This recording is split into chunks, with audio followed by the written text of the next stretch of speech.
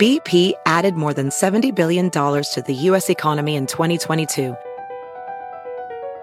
Investments like acquiring America's largest biogas producer, Archaea Energy, and starting up new infrastructure in the Gulf of Mexico. It's and, not or. See what doing both means for energy nationwide at bp.com/investing in America. Pulling up to Mickey D's just for drinks? Oh yeah, that's me. Nothing extra, just perfection and a straw. Coming in hot for the coldest cups on the block. Because there are drinks. Then there are drinks from McDonald's. Mix things up with any size lemonade or sweet tea for $1.49. Perfect with our classic fries. Price and participation may vary. Cannot be combined with any other offer. Ba-da-ba-ba-ba. It's Monday, October 16th, 2017, and you're listening to Inquiring Minds. I'm Indre Viscontis. And I'm Kishore Hari. Each week we bring you a new, in-depth exploration of the space where science, politics, and society collide. We endeavor to find out what's true, what's left to discover, and why it all matters. You can find us online at inquiring.show, on Twitter at Inquiring Show, and on Facebook. And you can subscribe to the show on iTunes or any other podcasting app.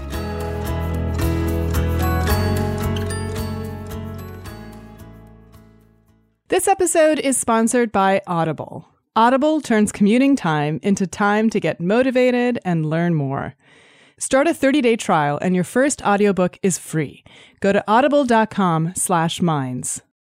So a lot has happened in the last year, and we're getting to that point in the fall where it's awards season, people are looking back, maybe there's even some lists being made about the best of and so forth. I guess we're a little early for that, but it's starting to feel like it's time. And I think that one thing that I've observed that's kind of really amazed me is how over the course of the last year, our president's psychology has been analyzed over and over and over again. So, Kishore, do you want to take a stab at it? You know, this will be tough because everyone seems to analyze his mental state, from armchair pundits to professional psychologists. But I'm ready to take my turn. So I think probably the most common diagnosis has been narcissistic personality disorder.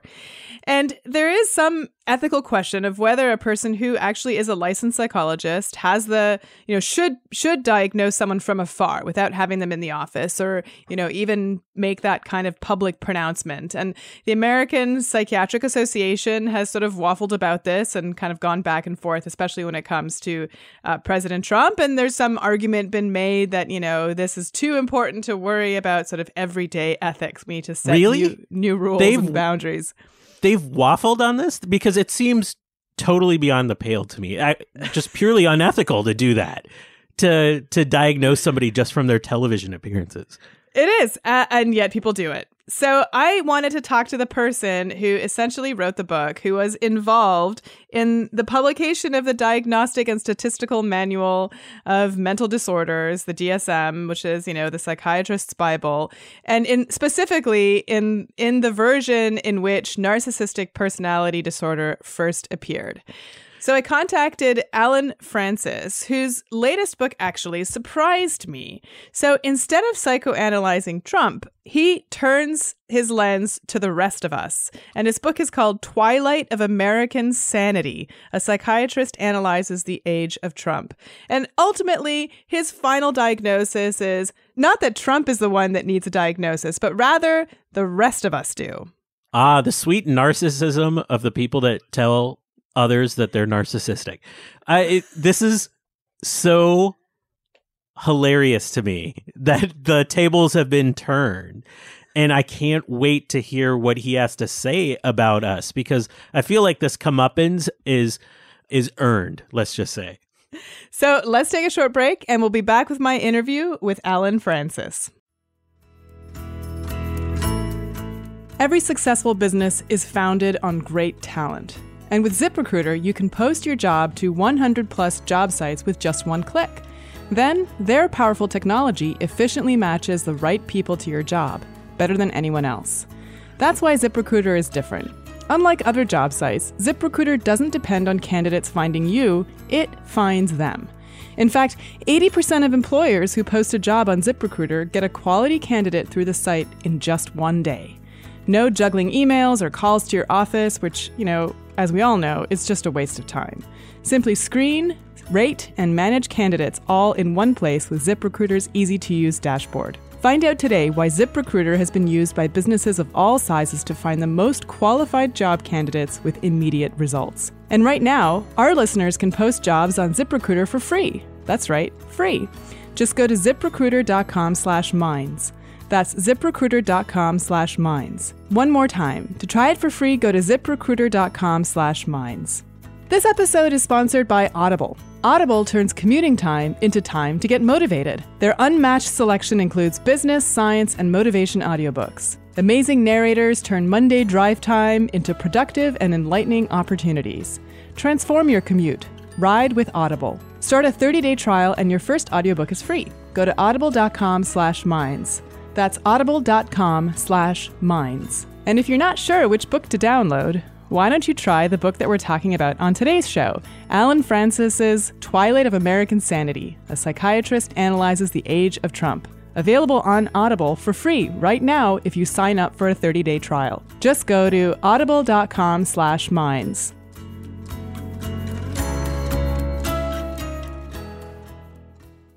Allen Francis, welcome to Inquiring Minds. Very much my pleasure. Thanks for inviting me.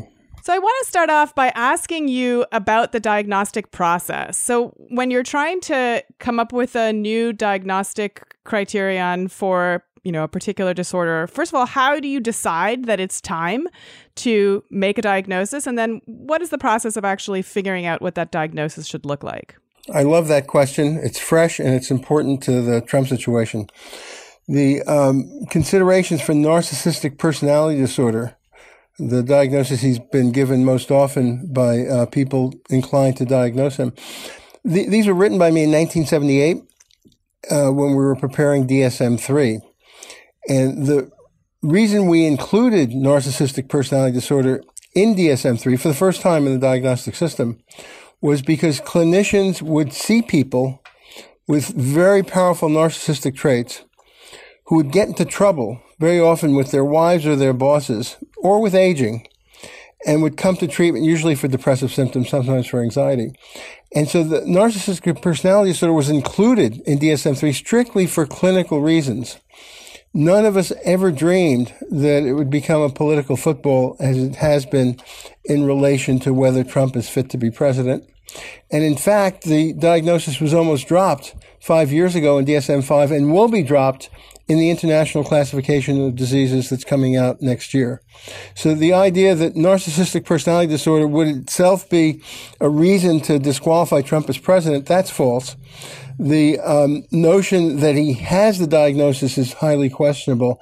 And I think the whole discussion is a terrific distraction from the much more important question, and that is that Trump is an absolutely terrible president who does awful things almost every day, who's dividing our country, who probably didn't belong in office in the first place and got there through corruption, and that the tools to fight him aren't psychological name-calling, which will never work. The tools to fight him are political tools. It's really up to our Congress and our courts and our press to protect us from Trump. We can't expect psychiatrists or psychoanalysts to do it. It's really interesting that people have this notion that you are either sane or insane, that it's binary, and that if you have a diagnosis, that puts you in one category, and if you don't, it puts you in another. And it's obviously a great source of stigma in this country. So, is this inevitable given the limitations of our minds, or is this something that grew out of a cultural phenomenon? Is it limited to the U.S.? Tell us a little bit about this kind of distinction between sanity and insanity. Again, I love your questions. I think that there are two things to be really clear about. First off, being bad and being mad, the distinction between terrible behavior and mental illness, that must be kept sharp in people's minds. There's a tendency in our country to believe that when people do things that are bad, that's because they have a mental illness. Most serial killers are not mentally ill. Most rapists are not mentally ill. Most serial liars are not mentally ill. And most mass murderers are not mentally ill. And most mentally ill people are very nice people who are well-meaning and well-behaved. Trump is in the category of bad, not mad. And lumping him with the mentally ill is both a terrible insult to them and also has us underestimate the fact that he's crazy like a fox, that many things he does which appear irrational and would be if the major concern with the welfare of the United States are perfectly rational if the main concern is the welfare of Donald Trump. So he's crazy like a fox when it comes to protecting his own interests and oblivious and irresponsible in protecting the interests of our country and our people. We shouldn't say he's crazy. We should say he's a bad person and a terribly unsuitable president. And so when he first became president, or even during, the electoral process, there was a lot of armchair diagnosing happening. And there were people who were speaking out against just the ethics of a psychiatrist diagnosing from afar. What do you think about the ethical dilemma of people sort of speaking out and saying, trying to make a diagnosis when they're not the person's physician? I'm much more concerned about the practical impact. First of all, the people making the diagnoses usually are inexpert and inaccurate in what they're saying. And I worry very much about the distraction that comes from focusing on Trump's psychology and missing the impact of his behavior. So, for instance, I'm very worried that in this next month, there'll be a tax bill passed that will be horrible for the terrific inequality that already exists in our country. And people may not even notice that this bill will be passed because they'll be so much focused on Trump's psychology. I also worry about Trump waking up one morning and pressing the nuclear button instead of tweeting. And so what we need to be doing is not thinking about his motivations. We need to be containing his power. Congress should be passing bills that make it clear that no one person is responsible for nuclear warfare, that we need to have much more of a committee structure. Congress has to reassert its Article 1 constitutional power to declare war. Many presidents have declared wars in the last 50 years without Congress approving of these wars. We can't tolerate that with someone as reckless as Trump in office. So I very much worry about the psychological name-calling, not only stigmatizing patients, not only underestimating Trump's canny cleverness in self-serving, but also in distracting us from the much more important task of containing the harm he can do with political tools, not with psychological name-calling. I think one of the reasons that people want to diagnose him is because he seems so unpredictable. And if you have a diagnosis, that puts you in a category with other people who have somewhat predictable behavior patterns. Is that at all a possibility where Trump is concerned? Or is he just so far off the spectrum that, no lumping him in any kind of group just wouldn't help us predict his behavior? Trump is predictably unpredictable. And he has glued the nation to our TV sets and our computer screens. I think the best way of understanding this is that he's a reality show impresario rather than a responsible president. And his major goal in life is attention seeking, has been for, I've been following him for almost 50 years, and he's always been like this. He would take any kind of press, even bad press. He would feed newspaper reporters stories impersonating someone else just to get into the newspaper. He's running the White House as if it were a reality show with "You're fired" or "Off with his head" being the theme of the show. And so we should expect a daily drama from Trump. And that's completely predictable. And it's not mental illness. It's his way of capturing the attention of the American public. And we mustn't be distracted by it so that we don't do the things we need to do to protect us from his behaviors. We should worry less about his motivations and much more about the impact of his behaviors on our democracy and on the future of our children. So while everyone else is focusing on diagnosing Trump, your book actually turns the mirror in another direction and asks us to look at our own sanity. And so I wanted to sort of get you to tell us a little bit about how you came to this understanding or this idea that Trump's rise to power was inevitable and that there were signs within the American culture that this was down the road. Yeah. Trump is a kind of mirror on our soul, and the reflection ain't pretty. I was writing this book for a couple of years before he became a serious presidential candidate, with the fear that our societal delusions, our denial of reality, was going to have us hand on to our kids a very much worse world than the one that we were given. And so I had been writing about a bunch of societal delusions, the fact that we've tripled our world population in my lifetime, and that the spots in the world that have the greatest disasters, the civil wars, the migrations, the pestilence, the famine, all of these have quadrupled or more their population in the last 50 years and still have very high birth rates. And we're ignoring population control as an essential existential requirement if our society is not going to result in anarchic culling through these wars and famines and pestilence. Very worried about global warming. We're acting as if we don't need to take out an insurance policy against it. We buy car insurance and life insurance, not expecting to have an accident or die, but just to protect ourselves and our families from the risks of untoward events. We're acting as if until the calamity of global warming has already overwhelmed the earth, until then we don't have to do much to stop it. And going along with that is resource depletion. We're taking the water in the ground, which took millions of years to accumulate, and we're using it in decades. So the breadbaskets of our country will become deserts unless we figure out a way of getting food with less water. The population of the world has gone up directly proportional to the amount of oil we've used, and we're running out of oil. And without it, and without sustainable sources to replace it, the population of the world will be radically diminished. And in the book, I have about 12 other similar existential threats that we were ignoring before Trump. Trump took our delusional denial, our American insanity, and put it on speed.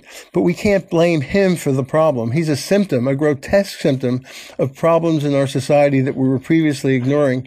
And I think the good part about Trump is he's so bad at what he does. He's so obviously incompetent that he dramatizes all the worst things in our society. And if we recognize that he's not the problem, but that we are, if we start looking at the things that he's done and start doing the opposite in each instance, we may wake up from the Trump dark age in a much better position than we were before we started. So Trump could have a beneficial effect if he shocks us to our senses and cures our societal insanity. Yeah, I remember once he got elected, of course, there was this kind of, I had a very deep down desire to move back to Canada, where I felt like my family and I would be safe. And then within a few weeks, I realized that Canada doesn't need me, but the U.S. just might, that I could actually make a difference by staying in the U.S. and, trying to show people how we can stop the disasters from happening. And it kind of made me wonder if there is a real opportunity here for people who want to make a difference, that when, a country is in crisis, this is an opportunity for regular people to leave a mark. Yeah, well, I've been politically missing in action my whole life. Major events occurred during my lifetime when I could have been a participant, and I always spent the time on the beach, selfishly having fun. And I guess as I got older, I became a more responsible person. And I think the political threat has never been like this before, certainly in my lifetime. Certainly not since the Civil War has America faced a threat to its democracy approaching what we now have. And in some ways, global warming is a more dangerous threat than nuclear war because it's so insidious that we spend less time trying to prevent its worst effects. So I think that if I'm in action, everyone should be in action. I mean, I think I was the in some ways the laziest and most selfish person imaginable during most of my life. If I'm scared, everyone should be scared, and we should be scared not just for us, or maybe not even mostly for us. We have to be scared for our kids and our grandkids. That we owe them the efforts. We shouldn't say we were sitting on the sidelines when Trump destroyed our world. So at the top of the interview, you mentioned how a lot of people are calling Donald Trump a narcissist and, applying that diagnosis. And in your book, you spend quite a bit of time on American exceptionalism, which is in a sense a kind of cultural narcissism.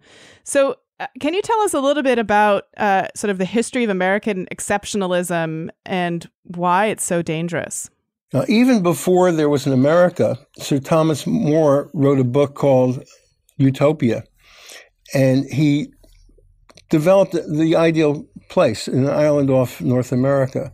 There was this tremendous hope that the new world could save the old world from its troubles, that America was sort of man's last best chance to have a redo, to correct all of the political and religious and social nightmares that were bedeviling an overpopulated Europe at that time. And America did have a kind of sense of opportunity, of greatness. It certainly saved my family. My family would have been killed in a German concentration camp had there been no America. And for tens of millions of people, America was the great hope for the future, a chance to get an education, freedom to get a job that would be well above your possible imagining. I've been very lucky in that myself. America was the great hope of the world. Now, we didn't always live up to that aspiration. And one of the problems with American idealism is that it often was a cover for very shady American practice. And sometimes we could blind ourselves with our ideals and not always realize that in practice we were living up to them at all. It wasn't a very pleasant part of American history that we wiped out the Indians, that we subjected the blacks from Africa to horrible indignities which extend to today, that we created tremendous inequality. The top 20 people in America in wealth own more than half of the population. So we have, in our efforts to be great, we haven't always been good. But the hope of the world, I think, was, and to some degree still is, the United States. We've been the great melting pot. And I think we've gone very far astray with Trump. I think that part of that going astray is the idea of America first. If we insist on America first, we'll come in last. And trying to make America great again at the expense of other people's will wind up becoming America alone, America petty, America no longer the admired and followed leader of the world. So that I think that we're an adolescent country. We're still a young country. We haven't really found our footing. And my hope is that we can return to a leadership position with rationality in the world. The rest of the world is now deciding that we're crazy, no longer seeing us as a helpful goad to a better future. We have to get back on track.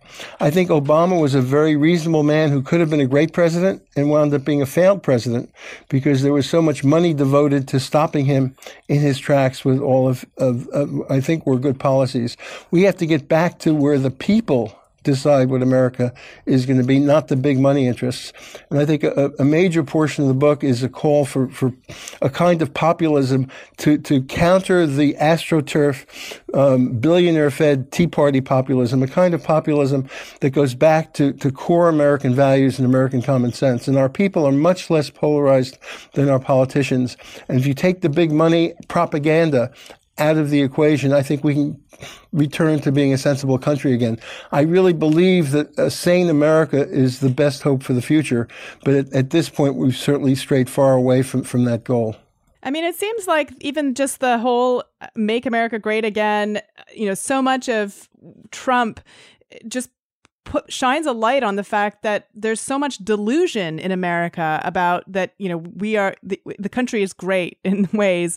And, an example we had just on our recent episode is the American healthcare system, which is not good. And yet a lot of people in America think, even when they themselves are not beneficiaries of America's, of the best healthcare, they still think that it's better than anywhere else. And when you look at, statistics, when you look at rankings by non-governmental organizations, America doesn't even come close to being on top. And there's lots of examples where, American exceptionalism is just delusion.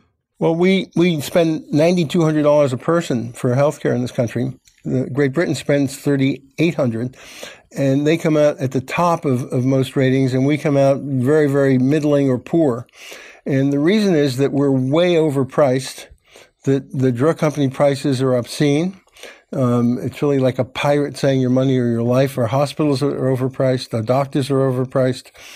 And that we give about 1/3 of treatments we do are unnecessary, and in many instances much more harmful than helpful. So we have the most inefficient, bloated system in the world. It's very unhealthy for individuals and very unhealthy for our economy. But it's perpetuated by the notion that more care is better care. And I think what we have to do every step of the way in each of our policies is to get much more rational. We have a tendency to make quick, short-term decisions that privilege us at the expense of other people and future generations. And very often, in being selfish and greedy, you wind up hurting yourself. And so, but how do you convince a country to become rational when anti-intellectualism is on the rise, when people really not only don't want to put the time in to sort of think deeply about complex situations, but actively push against it and, vote for Trump? Well, I think that there's never been a time in the history of the world when there's so much information available to everyone and so little wisdom. The internet's a tremendous tool for good and a tremendous tool for polarization and ignorance. And it's interesting how the brain is constructed. We have within our brain a reptile brain, a mammal brain, a primate brain, and a human brain. They're all compressed in those 3 little squiggly pounds that create our consciousness. And much of what we do is controlled by the more primitive parts of our brain, the more emotional parts that don't really allow for rational thoughts. The part of the brain that's emotional sends many more fibers to the part of the brain that's rational than the rational part sends back to the emotional part. So it's always an uphill struggle to have rational control over our reflex emotions. But that's what we have to do. It's what I've done my whole life with patients.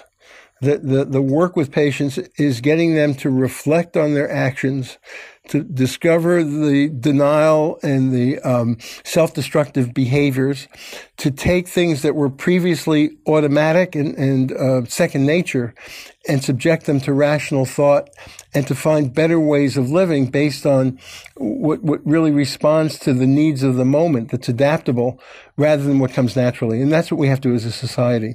Now, we had a leader in Bill Clinton, definitely a flawed human being in all sorts of ways. But under Bill Clinton, people were willing to forego a tax cut in order to save funds to protect Social Security. They were willing to delay current gratification in order to have safety for the future. And that happened because he was a very effective spokesperson for that policy. We need to elect leaders that can bring us along to rational decision-making. And Obama was one of these. Obama was a failed president, not because of anything about himself, except perhaps that he was too noble. He wasn't a good street fighter. But he failed because a tremendous amount of money was mobilized in order to create as much divisiveness in the country about race, misogyny, about radical religious issues in terms of abortion and birth control, that this money did its best to cripple his best efforts to make us more rational. So we need to have a system that allows the people to speak, because the people, by and large, are more rational than the politicians, and allows the most effective, the most rational of politicians to be elected. Let's not forget that the system is rigged, and that Clinton did win by 3 million votes, and that because of how the electoral college is jiggered, and even more the gerrymandering in states, that we at this point have a small minority of people who are very wealthy and very clever at propaganda controlling the national dialogue. It doesn't have to be this way. It's not this way in most of the other developed countries of the world, and we have to get sane again. So you also talk about some of the other reasons why Trump triumphed over Clinton that highlight some of the other ills in our society: misogyny, racism, a sort of, following of a con man. So has anything, do you think that our having elected Trump and the recent events that, have occurred across our country that sort of really puts the lens on some of these ills are going to change the way people vote in the next election? Or do we need to eradicate misogyny and racism first? I think Trump is the great good of Trump is that he's casting this reflection on us, and people with eyes to see will not be pleased by it.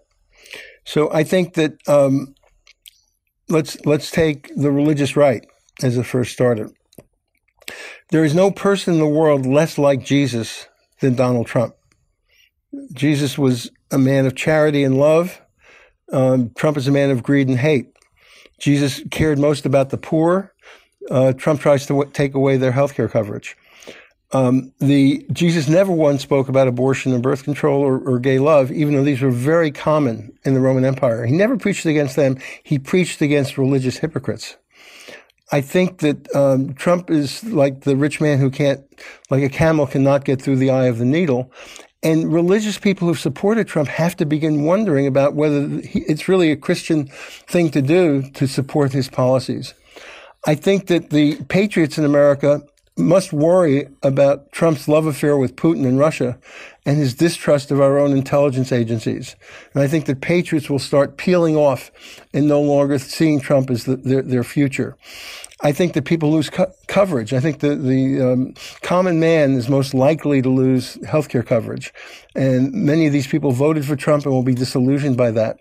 I think that there's been no more ridiculous choice for furthering the economic interests of the common man than Trump and his billionaire cabinet now suggesting a ridiculous tax cut for the rich and the greedy corporations. And I think that people who have decent people don't want to be represented by a president who condones Nazis and Ku Klux Klan racists and anti-Semites, that these two will begin peeling off the Trump base. So Trump once said that he could shoot someone on Fifth Avenue and he wouldn't lose his voters. And that may be true of 10 to 20% of the population of the United States who are diehard lovers of Trump. But I think that gradually he's losing support. It's happening already. It will continue to happen. And in presenting such a grotesque face to horrible policies, he's painting them in the bad light they deserve, not the sugarcoating that comes with well-financed propaganda. So in some sense, Trump may be the shock treatment that cures our societal delusions. You know, I think initially when someone is, sick or needs help, no one likes going to psychotherapy. It's hard. It's hard work. Psychoanalysis is challenging and emotional and difficult. And it sounds like as a country, we are kind of now going through that. So is there anything that you have any insights that you have from your practice as a psychiatrist that can give us a clue as to how to make this painful process of psychoanalysis more productive and, ultimately lead us to become a better country? I think it'd be less psychoanalysis and more cognitive therapy. But yes, I think, first of all, you can't treat people you don't like. You have to have empathy for the people whose views you're trying to gradually change. You have to first find a way of accepting where they are when you begin. And I think that while there are some people who follow Trump who are despicable and hard to have empathy for, including Trump himself, that most of the people who voted for him for very good reasons. That with the mounting inequality in our country, lots of people and many regions of the country have been left out. In small towns across America, as you drive in the town, you'll see that their stores are boarded up. They can't attract doctors. The schools are closing. The young people have to join the army because they have no other jobs to go to. The message that was sent by the country in electing Trump is an important message for us to respond to and to take seriously and to try to cure. Trump is the worst possible messenger for that message. He's a charlatan and a con man, but we mustn't disrespect the people sending the message or ignore the message that they sent. And I think that the Democratic Party has been weak in victory and pathetic in defeat in finding a way to connect with the people it tries to help. So we have this terrible paradox with the Republican Party doing everything possible to feather the nests of billionaires and corporations, and yet getting the support through propaganda, through emphasizing racial division, misogyny, and and social, radical social values. That the Republican Party has been able to capture the loyalty of people who it's at the same time fleecing. The Democratic Party trying in its own weak way to help that group has somehow lost connection with it. And I think that has to be corrected. And I'm a very strong believer. The book expresses the belief that we can't depend on the politicians, that they're not going to cure the sick society because they're paid not to. That we as a people, we the people, have to take over our country again. And that can only be done by concerted community action. And 2018 will be the test of that. The system is ridiculously rigged towards reelecting people in office because of the way the districts are gerrymandered and the way the funding goes. And the question is whether money power will win this election again or whether people power can begin taking back our country. So I really like how you distinguish psychoanalysis from cognitive therapy, and I'm glad to hear that cognitive therapy is where we should be heading. I want to remind our listeners that Allen Francis's book, Twilight of American Sanity, A Psychiatrist Analyzes the Age of Trump, is now available at booksellers everywhere. And I want to end with a sort of dip into a big section of your book, which is on the pursuit of happiness and how that ties into this kind of doomsday view that, you know, we are off the rails, that there are so many of these existential crises about to hit us. So where does the pursuit of happiness fall in?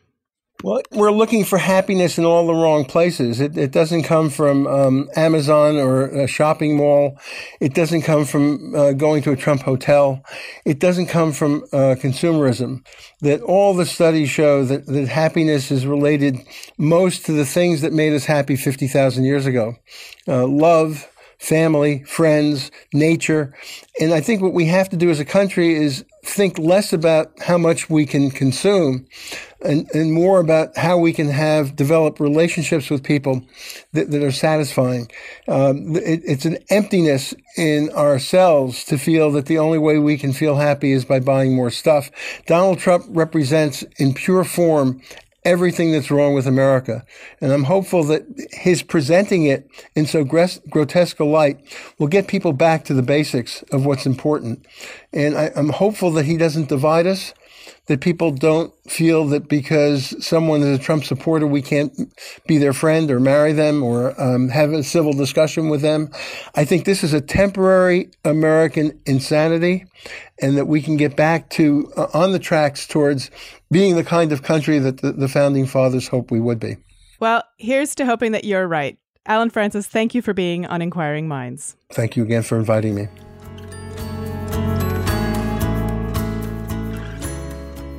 That was really an eye-opening interview. And it harkened back to a few weeks ago for me, seeing all those players take a knee in the NFL in response to comments that the president made and some in support of what Colin Kaepernick was doing.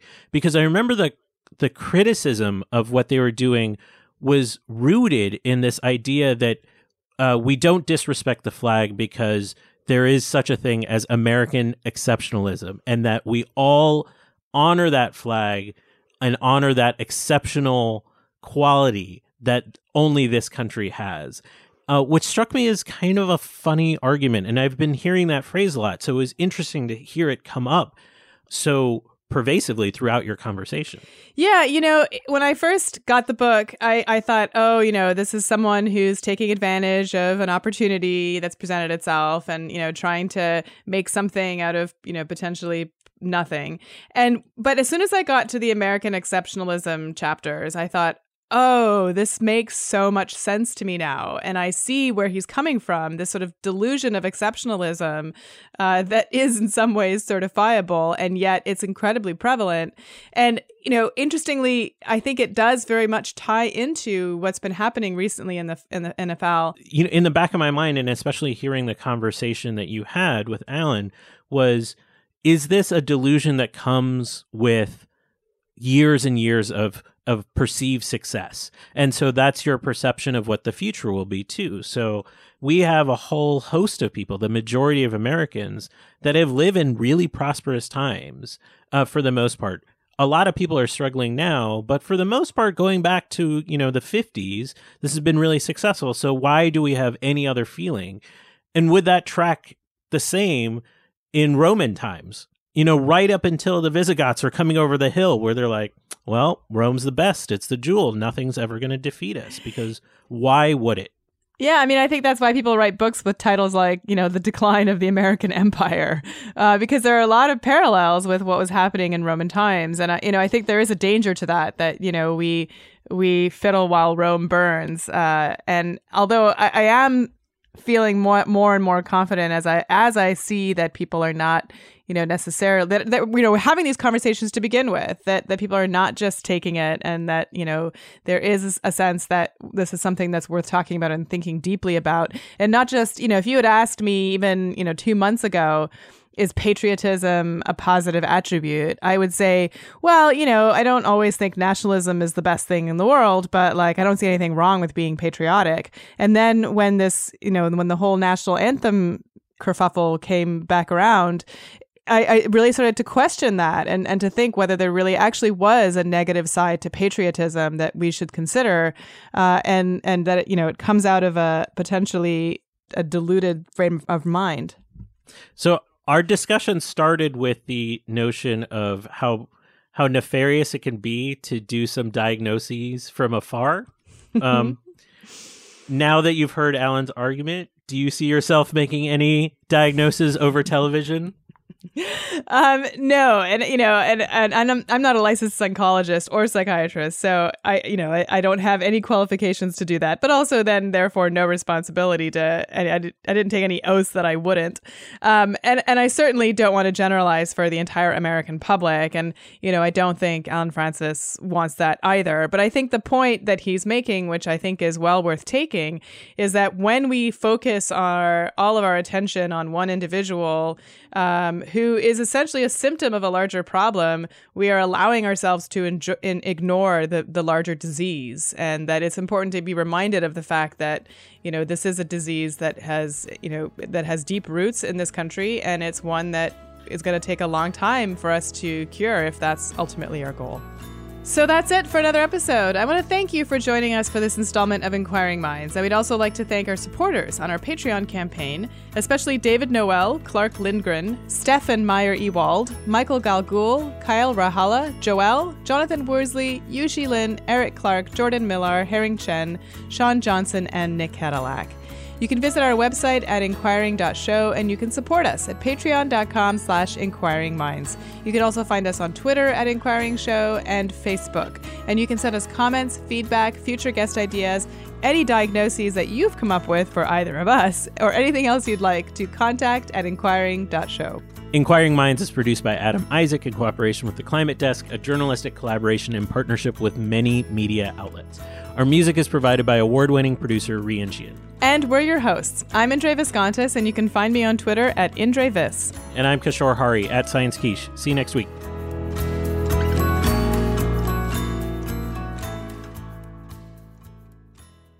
Once again, this episode is sponsored by Audible. Audible turns commuting time into time to learn and get motivated. Start a 30-day trial and your first audiobook is free. Go to audible.com/minds. That's audible.com/minds. Pulling up to Mickey D's just for drinks? Oh yeah, that's me. Nothing extra, just perfection and a straw. Coming in hot for the coldest cups on the block. Because there are drinks. Then there are drinks from McDonald's. Mix things up with any size lemonade or sweet tea for $1.49. Perfect with our classic fries. Price and participation may vary. Cannot be combined with any other offer. Ba-da-ba-ba-ba.